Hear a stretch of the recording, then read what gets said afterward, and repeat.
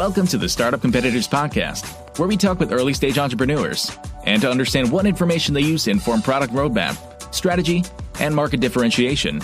Want regular updates on moves your competitors are making? You can learn more at startupcompetitors.com.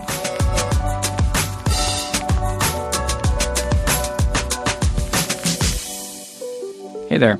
Today we're chatting with Hugh Holman, who's the co-founder and CEO of Observa. Observa provides real-time insights into retail sales and marketing efforts. That's a fancy way of saying that they leverage workforce that goes out into retail establishments and looks real-time at what's happening in those stores with products. And then they report back to the brands that represent those products on what the status is in the store. That can be everything from placement to pricing, you name it. Great conversation. Really enjoyed it. Hugh did an amazing job about 10-ish, 15 minutes in, just kind of walking through year by year the growth of the company. And he shared some awesome little kind of tidbits in there as he did that, just in passing. I really thought some of those were great. Picked out a couple of those. Talks a little bit about technology that's, emerging and how they plan on leveraging that going forward. Talks a lot about scaling something nationwide, COVID impact. We touch a lot of topics, which you and I talked about after we, finished recording the podcast. Really great conversation. I really enjoyed this one. Hope you do too. You can find them at observanow.com. And if you can find Hugh online, thank him so much for coming on the podcast. And thank you for listening. With that, also want to do a quick shout out to Fuel Merchandise Group. Fuel is one of our newer sponsors here to the podcast. You can find them at fuelmerchandise.com. If you need any brand marketing or products for your company, you can get 10% off your first order. Just mention Startup Competitors at fuelmerchandise.com. And with that, we'll just get right on to the show. Thanks so much for listening. Welcome to the podcast. Today we're chatting with Hugh Holman, who's the co-founder and CEO of Observa. Hugh, welcome. Thanks, Mike. Thanks for having me. Why don't we open things up with a quick pitch for Observa? Sure. That sounds great. So for those that aren't aware of Observa, we basically are addressing the biggest problem in retail, which is poor store execution. And so what that means for a shopper like we all are, when you walk into a grocery store, for instance, you walk down the aisle, you look for products, and what you don't notice is what Observa finds out. And that is which products aren't on the shelf that are missing from the shelf set, which products don't have accurate pricing, which products don't have promotions that are in place. These are all things that brands expect to happen within the grocery store, but doesn't. And there really hasn't been an effective way to measure this store execution, as it's referred to, until now. So this is a new thing that Observa is doing. And the way we do this is through a couple mechanisms. First of all, we have built a crowd, a group of workers out there across North America that's now 275,000 strong. These folks use our mobile apps on iOS and Android, and we pay them to go into stores and measure what's happening, this store execution, on behalf of the consumer brands that we represent.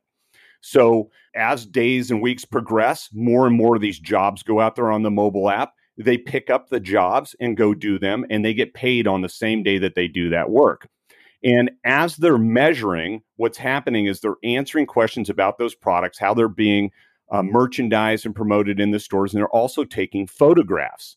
And those photographs provide us what we call photographic evidence of what is actually happening in the stores. It both validates the questions that they're answering about what they're finding, and we then use those photos to digitize them, turn the photos into data to deliver richer insights for our customers. So we accept those photos into the Observa platform. We're using artificial intelligence to turn the photos into data, and then we're reporting against expectations from the brand. So these expectations are things like an approved product list of the products that are supposed to be in the store, the pricing associated with those products, even the design of the shelf, which is called a planogram or a modular, which tells exactly where each one of those products is supposed to be and groups the products by brand into what they call brand blocking on the shelf. And that's what draws your attention to a bunch of commonly designed products on the shelf that are produced by a single brand. And so the reason why this is so important for the customers that we work for, these consumer brands, is that they spend $1 trillion annually globally on what's called trade spend. And this trade spend is to actually be able to sell the products in the brick and mortar environment of stores. They're paying for that space on the shelf that you see their products in. They're paying for the discounts and promotions that are offered to you as a consumer as you walk through the store. So when you normally find a product on the shelf for $9.99, but today in the store it's $7.99, you might think that it's the retailer that's offering that $2 discount. It's not. It's coming from the consumer brand to promote their product, and the retailers push the brands to deliver those dollars to them as trade funds. And according to Nielsen, 72% of the time, those funds lead to a negative return on investment for the brand. And so there's $1 trillion out there. The brands don't know what's actually happening on their behalf in the retail stores. They don't have an effective way to measure it until now with Observa. And so we're helping all kinds of brands, large and small, whether it's a Procter & Gamble, a Bob's Red Mill, Beyond Meat, smaller brands as well. And we're helping them understand, are those funds being effective? Are they getting what they think they're getting? We're helping them both hold the retailers compliant as well as negotiate better terms for their trade spend dollars. And of the things that we find out, our observers often take action and fix those problems in the store, whether they're able to do it directly at the shelf or whether they have to work with store personnel or the store manager, for instance, to buy in products that aren't there in the store or missing from the shelf set that they've identified. And so we're helping them increase the presence of their products on the shelf and therefore drive increased sales and an improved consumer shopping experience at the same time. So all parties win with our service out there in the stores, the brands and the retailers, because it drives an increase in sales. All right. That was an awesome overview. I have a couple of questions. If I'm a brand and I'm engaging with you, am I doing that in a specific market, in a region, nationwide? How does that work based on kind of current workforce and where it might be deployed?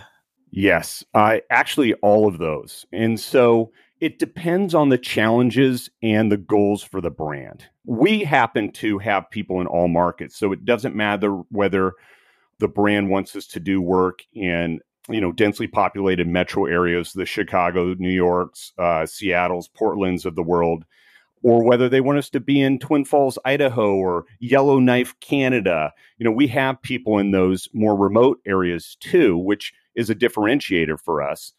But it really comes down to what the brand is trying to achieve. Are they trying to grow sales in the large chains like, a Walmart or, the Kroger stores, which is Kroger's the largest grocery store chain, and they often have stores under different banner names.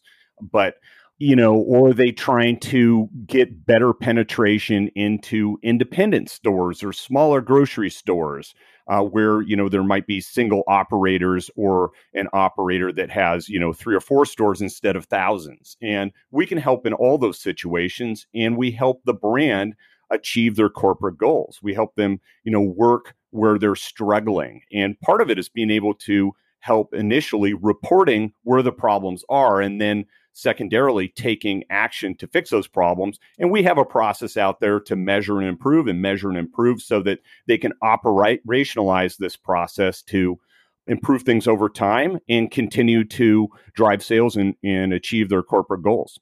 And then one other thing you said in the overview that was really intriguing to me, and you just said it again here a second ago. Talk to me a little bit about what fixing something in the store looks like, and does that sometime create conflict with the store manager or, whatever employees might be there? Yeah. Great question. So, as we're all shoppers. And so when you go into a grocery store, you usually think that the people you see restocking store shelves or fixing shelf tags or doing things like that in the store are employees of the store. Sometimes that's true, but often it's not. The retailers have pushed a lot of that work off to third parties, whether it's the brands themselves, whether it's companies like separate merchandising organizations that might work on behalf of the retailer or on behalf of the brands, or companies like Observa. They expect us to be in the stores helping our customers, the brands. They actually want us to be there because we're helping improve the shopper experience. We're helping fix the problems on the shelf. And those problems, just to be more specific, we're out there identifying which products are supposed to be on the shelf that aren't on the shelf. That's called a void. If it's supposed to be there, but there's no space allocated for it, there's no shelf tag for that product. We've all gone into a store looking for a product and you walk around for 15 minutes trying to find it and you give up, right? We solve that problem for the brand. They can't sell it if it's not there on the shelf for a consumer to find it. So that's the first thing. Second is where products are slotted in. That's the term for having the space allocated, where they're slotted in with the shelf tag, but there's no inventory there. So they need to be re-merchandised, or more inventory needs to be added to the shelf, and we'll take care of that too. Third, we can replace shelf tags. We can put out point of sale materials. These could be instantly redeemable coupons, shelf stickers, shelf talkers, things like that speak to the consumer, give more information about the product, or provide a discount. So there's a bunch of activities like that. There's also other merchandising elsewhere in the store, secondary displays, end caps, and things like that we can work on as well. So that kind of gives you an overview of the things we do and answers the question about, do the retailers actually want us to be there? And then one last quick orienting question. Are the observers, the folks that are deployed nationwide, are those full-time employees? Are those gig workers? How are they engaged? Yeah, they're contract workers or gig workers. And it's a beautiful situation where we're able to offer work to people on their own schedule. And so it's not that we're telling them what work they have to do. They're choosing the work. They're opting in for the work. And it's a situation where we have the jobs out there on our mobile apps, and they pick them up on an as needed or as wanted basis. So we have people that are doing 10 jobs in a row, and we have folks that do one a week. And so it really depends on their want and need for the work. And we're really happy to be able to offer that opportunity to lots of people across the United States and Canada. Nice. All right. Hit us with some current stats for the business. So it can be whatever vanity metrics you want to share. Customers, revenue, workers, which I think you already shared that one. Anything that paints a picture for somebody who's listening where you and the team are at on this journey launching this business? Absolutely. It's kind of interesting to me because, you get to a certain point, you're always reaching for the next stat. And I think it's kind of helpful to fill in that we have a pretty neat company, but at this point we have over 30 employees, 275,000 observers out there. But it didn't start that way. When I started this company with my co-founder, Eric Chelstad, in 2015, we didn't have a product. We had an idea, right? And that's how all startups begin, is with an idea. It took us a year, and we had a minimum viable product that we were able to go get a few customers to work with us on in mid-2016, and that sent us out in the market. But yet we didn't have a observer base yet to do the work. So we started doing the marketing for the observer base. And what we found is that we couldn't grow it fast enough, and we had to get on planes and fly to California and go do observations ourselves as we recruited observers to do the work too. And so we're really proud of where we're at today, but it didn't start out that way. And so for anybody out there that's in a startup that feels this and have been in that situation, I think it's good to recognize that growing a company is not something where you're flipping a switch, but you're dealing with every challenge along the way. We've now raised $2.8 million in seed funds. We've grown the company at multiples, sometimes 4x a year. And, we're really proud of that. We have a great customer portfolio, and we're working with hundreds of brands at this point. But it takes a lot of dedication and focus to get a company to grow to this point. We're really proud of where we're at now. I got to unpack one of the things you said in there. So walk me through the unit economics on the deal where you sign the deal and then get on a plane to fly to California to then do the observations yourself. Totally. So from a unit economics perspective, it makes zero sense, right? We're going to spend more money to collect the information, the data that we need to deliver to the customer. But from a commitment perspective, from the perspective of following through with what we told the customer we're going to do, from the perspective of eating our own dog food and testing our application, our platform, our capabilities, it checks all those other boxes. And this is true of every startup business. There are very, very few that out of the gate they're making money. So they're making both gross margin off of their initial work and net income. That's just not the way it happens. You're spending to learn. You're spending to gain new customers. You're spending to establish your brand and your product. And so we weren't afraid of that. That was something that we were expecting, and we still invest in our capabilities in doing the right thing for our customers. So you're right. From a unit economics perspective, it doesn't make sense. And a lot of people, say that entrepreneurship is irrational in and of itself. And there's some truth to that, but you have to really believe in an idea and believe in what you're doing to put the effort behind it and continue to grind forward to figure it out. And that's what we've done. And that's what we continue to do. I love that story. And if we can hang here for a minute, what are some of the other things that you and the team did early on that didn't scale that helped you get through that phase in time? And, maybe now you have a better, faster way of doing it, but when you look back on it now from your current vantage point, you can recognize we certainly wouldn't be here if we hadn't done that. And simultaneously, I can't believe we did that. Yeah, absolutely. I think that getting on planes and doing observations ourselves is one of the best examples. I had one night where I'd been going from grocery store to grocery store in California, and I fell asleep in my car. I was in a parking lot. I parked in a state park parking lot. And I was rousted by a local policeman because apparently it wasn't legal to sleep in your car there. But, we have situations like that. We are so focused on driving efficiency. And that's really where artificial intelligence comes in our platform. It's about automating what the human would do. That's what AI does, right?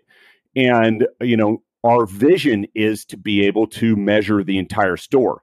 And our platform enables already the ability to take photos in from other sources. So not only are we doing our business the way we've traditionally done it and where we continue to do it, taking in the data from observers via the mobile apps, but we're also now in a more automated, cost-effective manner taking in feeds from IoT devices and from other sources. So we have shelf cameras in stores. We're able to take intraday photos, and that allows us to measure more frequently and get more detail on what is happening during a day, during a week, on the availability of those products for those brands in a category.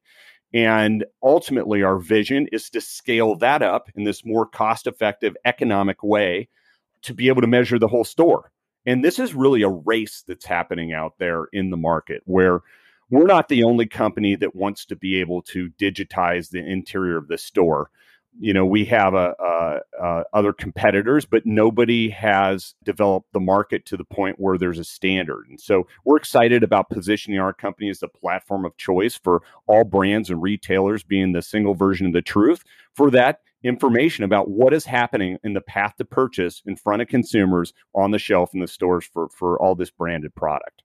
All right. When you think of competitors in this space, who or what comes to mind? You don't have to name specific competitors, but just, other technologies, traditional consulting firms. When you're selling, who are you selling against? Sure. Yeah. So if we look traditionally within the consumer packaged goods space, and especially grocery, because we focus mostly on fast moving consumer goods because that's where we provide the most value.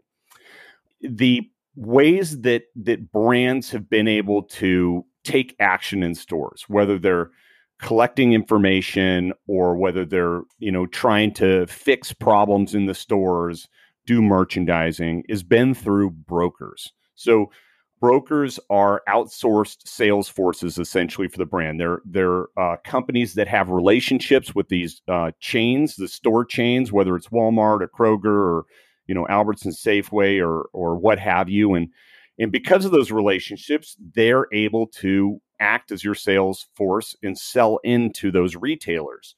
They also, over time, added in other services. The brokers found that their relationship with the brands was tenuous only acting as a sales agent because they were taking a commission on those sales, and over time their value would be looked at as being less than when they started the relationship. And so they tried to make it stickier. And now they consider themselves full service sales and marketing agencies where they do branding for their clients, where they build out marketing assets and marketing programs, deploy those programs in the market, et cetera. And they also offer something that's called retail services.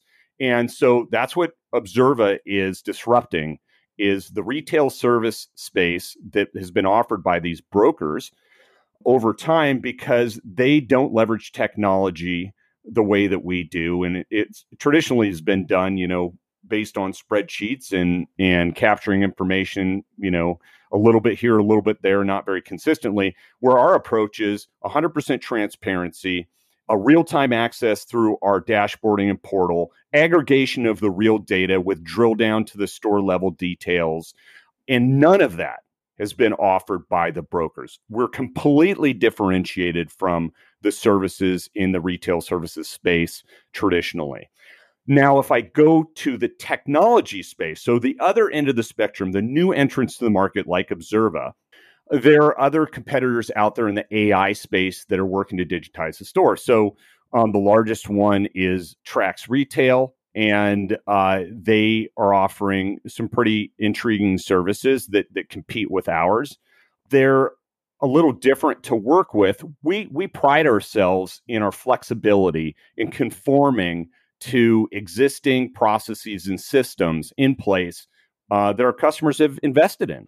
We want to help them where they need help, and we don't want to force them to change or move away from other existing processes or systems. That's expensive and comes at high risk. We love to understand where we can add value and integrate easily with our API-based technology platform and connect with our existing systems processes. And, sometimes it's as little as just processing photos for them. And we can take those photos in through our API. Maybe they're collected by their own field workforce. Maybe it's a robot or a drone that's in a store.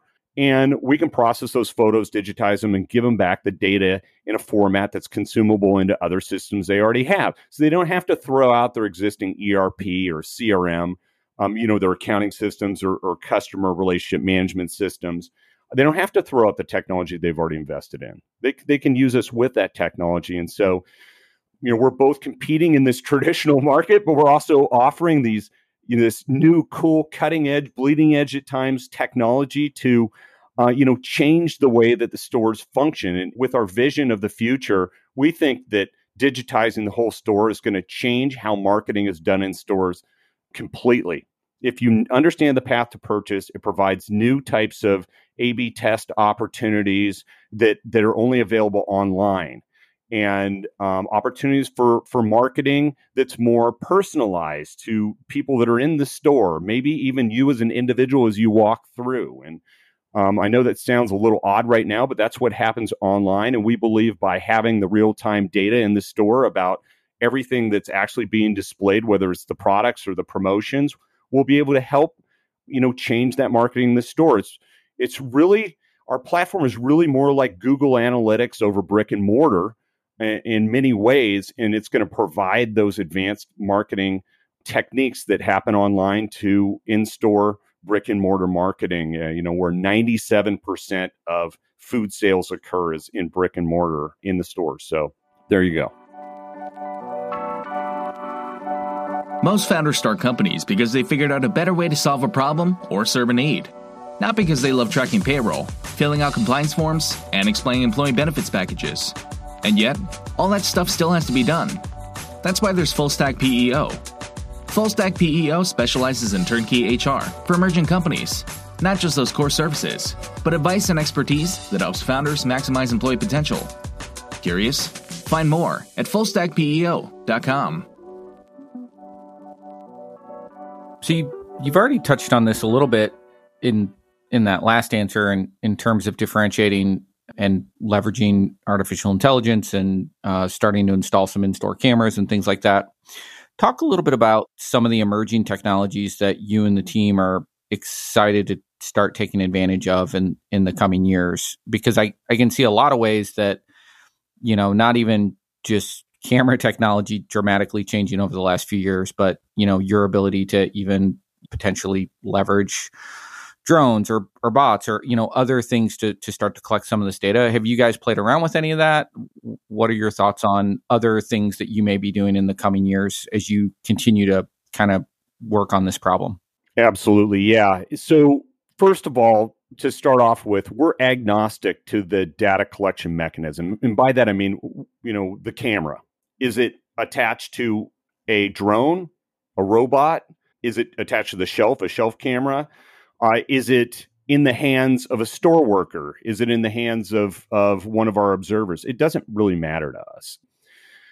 We know that when it comes to retailers, they're in a low margin business, which is different from the consumer brands. They're in a high margin business. And when you look at digitizing a whole store, they need to be cost conscious, the retailers do. And so they're going to be looking for the lowest cost way to produce this data, to capture photos around the store efficiently over time. And so the answer to what the right technology is has not come out yet. That's still sitting out there, and that's playing out in real time. We've taken feeds from drones, from robots. We talked about shelf cameras.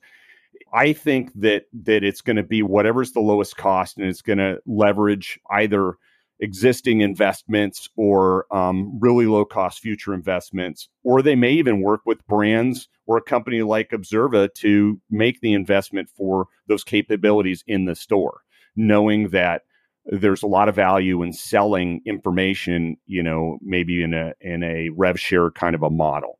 So it's going to play out. It's going to play out. Right now, we're doing the most with shelf cameras, but that could change. Let's just talk business model a little bit. I'm assuming most of your contracts are longer term contracts. You're working with brands over a period of time to try to move the needle. Is that true?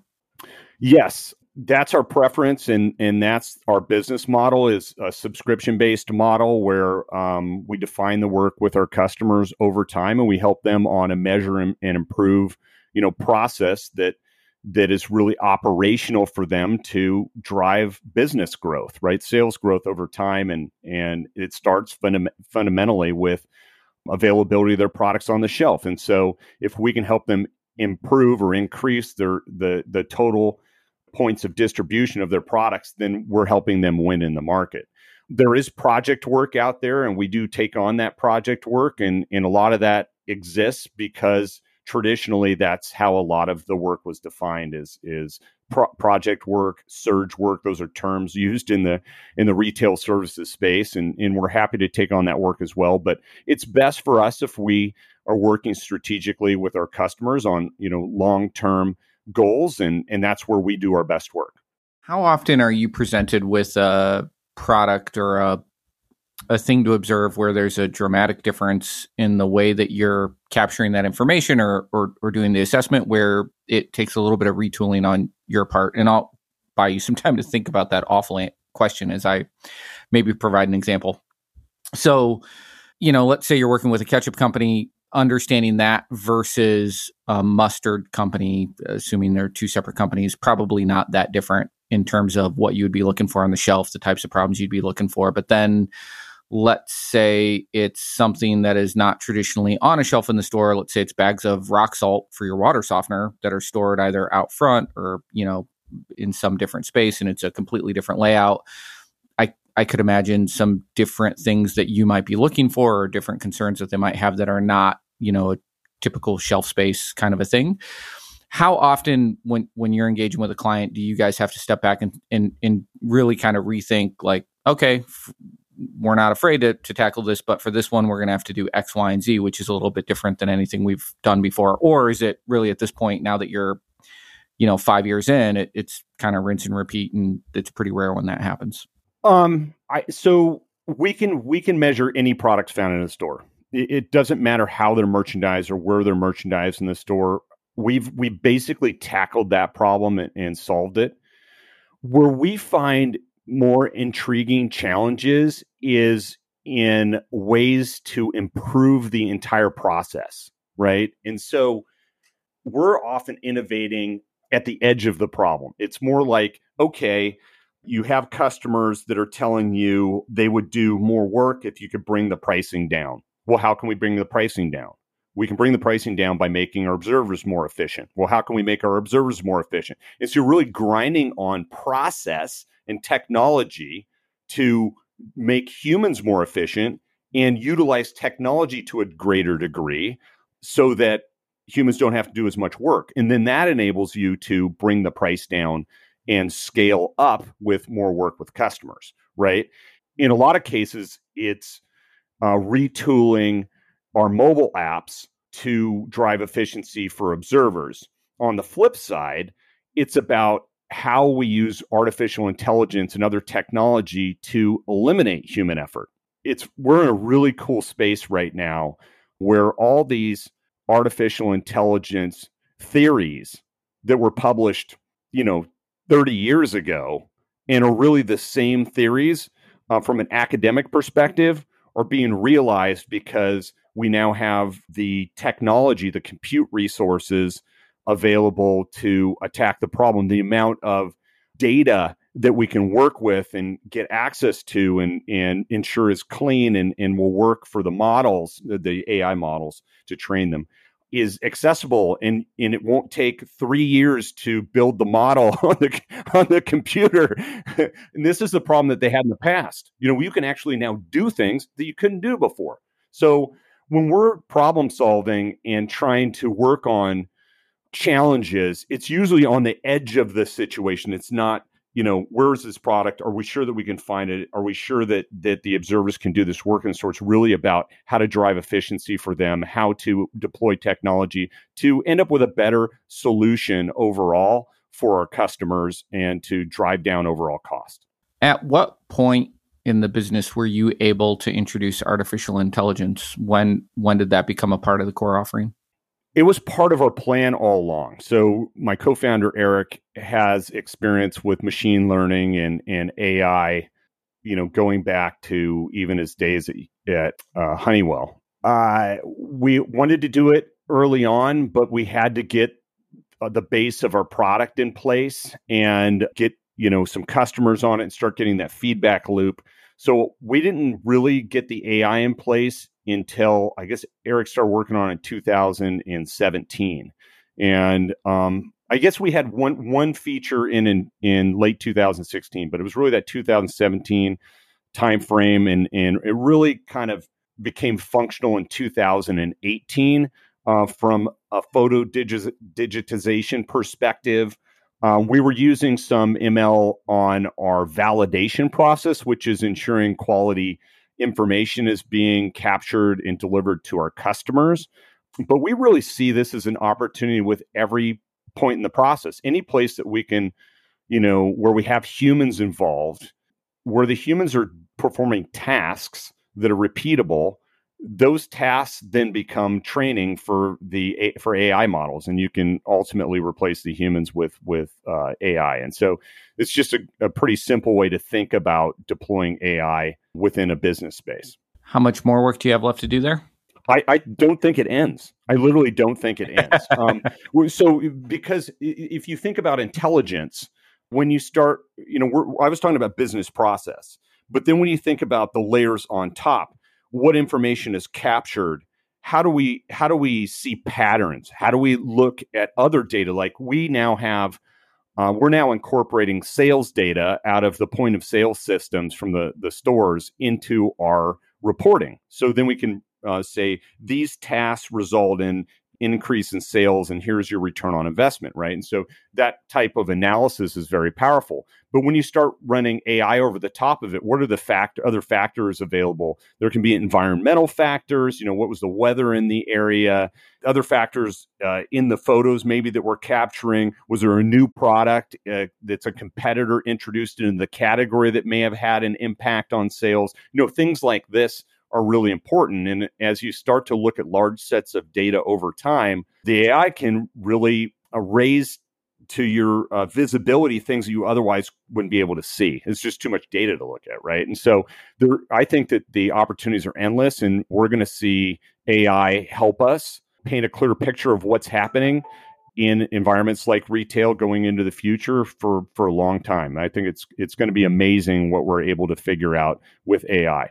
I'm super curious, and I'll set some context for this, but I'm going to ask a little bit about kind of COVID's impact on your business over the last year. For folks who are listening, we're recording this just as vaccines are, rolling out throughout the United States. Businesses are just starting to open back up. Hospitality is just starting to pick back up. Retail was obviously deeply impacted over the last 12 months. I guess, Hugh, from your perspective, what did that mean for you guys, not just from this could be a couple of ways, not just from a demand perspective, but even from an observer perspective, and getting folks out there to be willing to go into stores and do some different things? Sure. Well, when COVID first hit in Q1 of last year, it just created chaos in the market. The first thing that happened was that consumers started stockpiling, which made it so that retailers didn't know how to plan any longer. The buying was irrational and didn't make a whole lot of sense to the retailers. It made it challenging to predict both what the demand would be going forward and also in working with their suppliers on what was even going to be available. That was compounded by the fact that they had to focus on human resource issues, both for a retailer's perspective, the safety of their employees in the stores, as well as from the brands and manufacturers' perspective, because they had people in factories, of course, producing product, maybe even overseas, what was happening here versus in other countries. And it just all made the supply chain very challenging. And it did have an impact on our business in that a lot of companies had to focus on fundamentals in their business, manufacturing, employee wellness, and just getting product, into distribution. So some analytics and services like ours, were impacted and took a little bit of a hit, but things started to improve last year as the uncertainty started to fade, and that happened towards the end of the second quarter, and everything started to come back. And by the third and fourth quarter, things were strong again.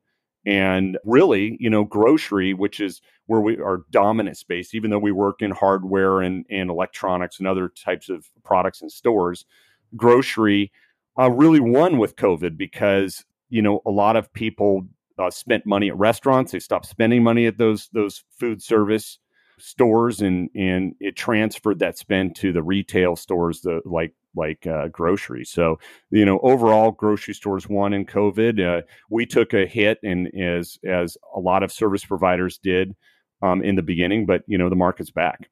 Awesome. All right. I know we're at time, and I got to let you go. If folks want to learn more about Observa, or if they want to get in touch with you with some questions, what's the best way for them to do that? Well, please go to our website. It is observanow.com, observanow.com. You can reach us at sales@observanow.com. We'd love to hear from you.